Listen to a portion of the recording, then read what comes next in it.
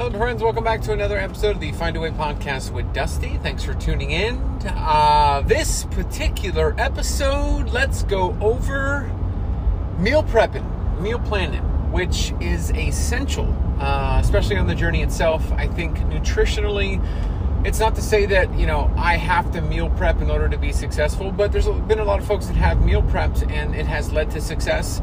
Now, the problem with overuse of meal prep, I'll say overuse is that if it's not something that you can naturally stick to over a long period of time, then it's going to become something that you do for a season, do for a moment, do for a time, and then when you're tired and you're kind of worn out of that process, you'll go back to old habits and old tendencies, old ways that led you to your top weight, and kind of get right back to that regain, lost gain process. And so when we talk about meal prepping, I think instead of thinking of it in the way of a container and bulk cooking, which you can do, but I think overall the meal prep approach is something that we can do for our longevity and success long term on the journey. So this is what I mean.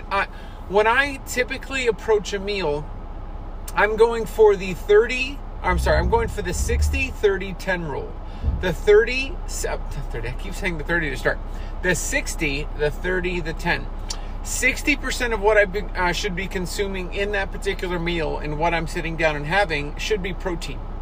The 30% of what I'm having, some sort of vegetable, some sort of, it could be a leafy green. I personally prefer Brussels sprouts and asparagus.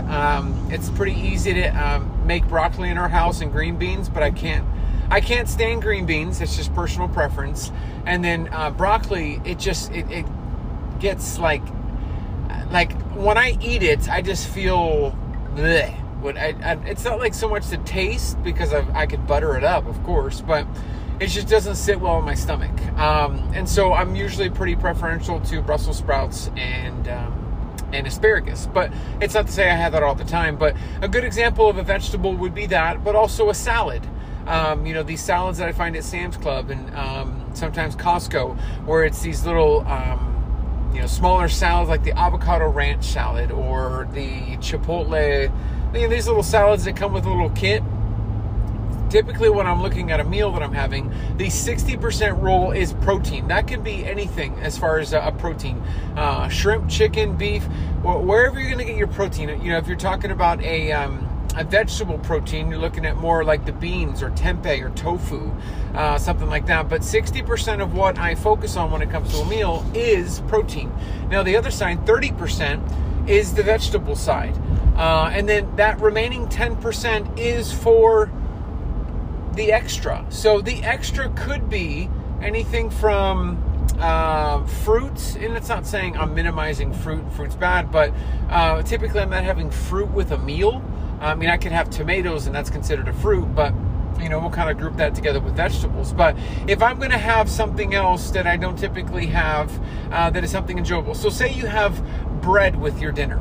Now, oftentimes, I am someone who historically gets the very large 60% portion of bread and then has 10% of protein and then mixes in some vegetables in there. When you're looking at building a meal and you're building that meal that you're looking at, the bread portion, the starches, the high sugary items, the items that are not necessarily going to be beneficial for your journey and keeping you at a maintenance, but are introduced in more of a balanced way, I would really utilize that as more of a 10% on the plate that you're having. So when you go to a restaurant, and honestly, this can apply going to a restaurant, this can apply eating at dinner at your house, lunch on your lunch break at work, meal prepping containers. Look at the meal prep containers that are being built. Oftentimes they are built around first that protein, that ensuring of protein that's there. And then there's an introduction of vegetables. There is also an introduction of starches. Now, there is an influx of starches that I've seen on some meal prep containers, depending on what their goal is. Good friend Poro on social media, he has an introduction of more starches because he's more into bodybuilding. So he has a lot more rice. When you're looking at building a meal, what has allowed me, and again, this could be different depending on who you are and what your goals are, but I've really seen success in someone who has come from the high fast food lifestyle, that's come from the very high consumption, high calorie, someone who struggled with binge eating, someone who struggled with stress eating, and a lot of those things. Meal structure, meal prep has really helped my mentality. And, when we talk about the mental side of this journey, that being the most important, mentally for me, checking off that list of I'm getting what I enjoy.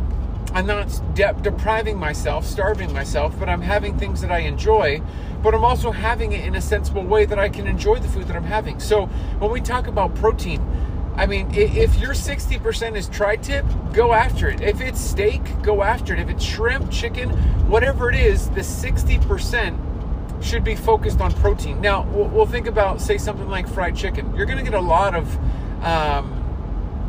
protein from that, but also consider that 10% possibly being the skin that's on top of that fried chicken, being that 10%. So having something like, if you're going to have homemade fried chicken with some salad, I don't know about you, but I wouldn't feel like I'm like starving myself.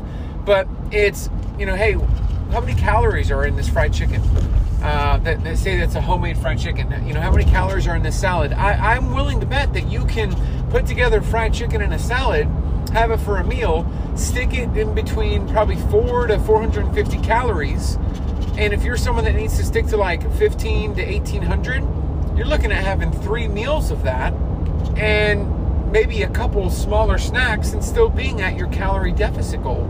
So that's what I'm talking, like the meal prep side is putting together these combinations and these, I wanted to say concoctions, but that's these combinations of meals that are going to help you be successful and not feel like it's a separate entity of being on a diet. Like at some point you're going to get burned out with what you're doing. If you're starting this whole new thing, I've said this before, I'm going on keto. I'm going on Weight Watchers. I'm having the weight loss surgery. Like, these all equally can be beneficial, and you could do those.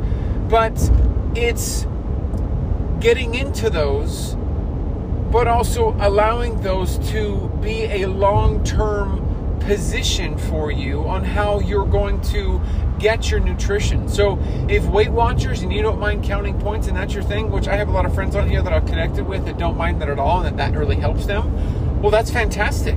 And incorporating something to where you can have meals that you enjoy, stick within the points that you need at your deficit, or when you get to your maintenance, sticking at your points at your maintenance level, all of that is really, really good.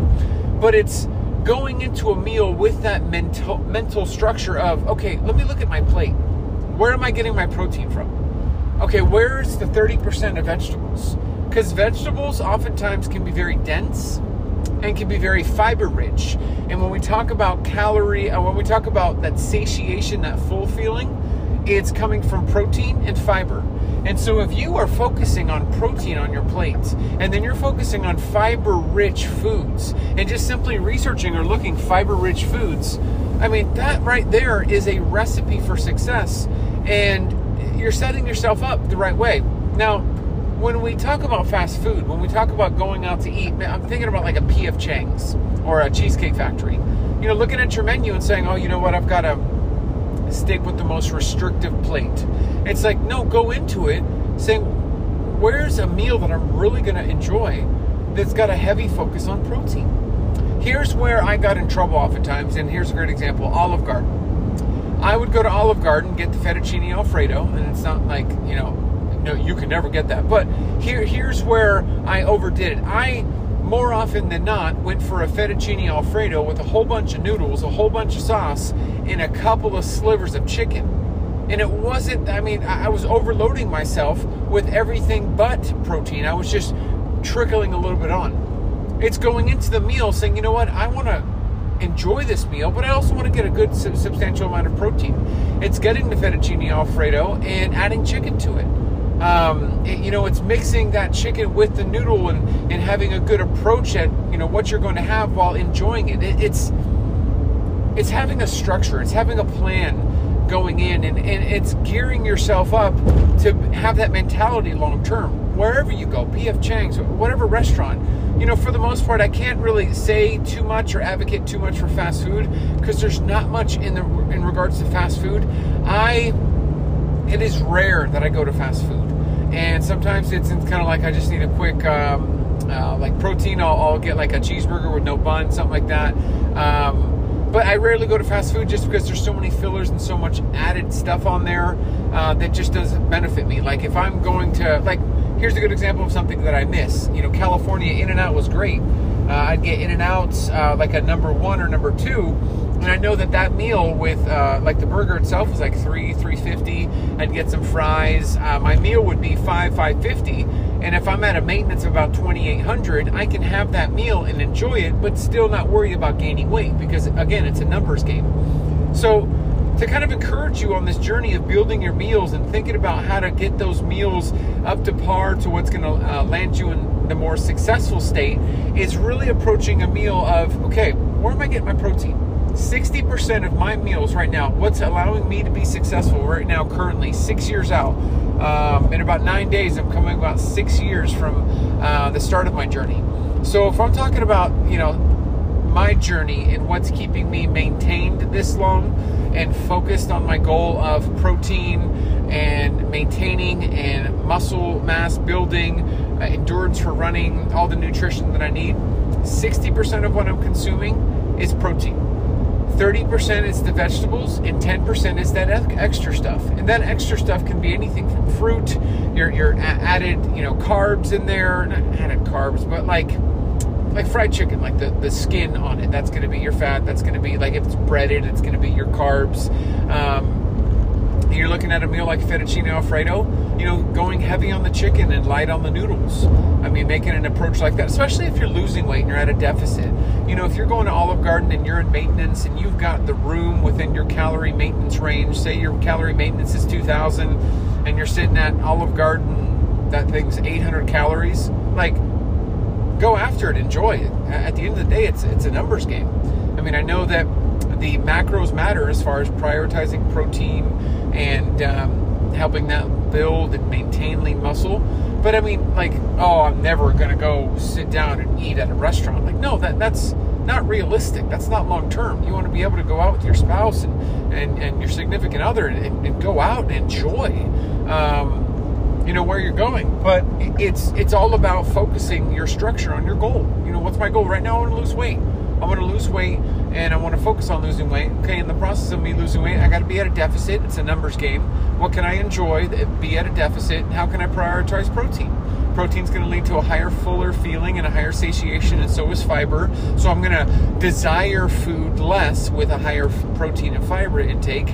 And then if you're at your maintenance, it's like, you know what? I really enjoy Saturdays going out to eat with my spouse. I like, making this particular meal 2 times a week. Okay, great.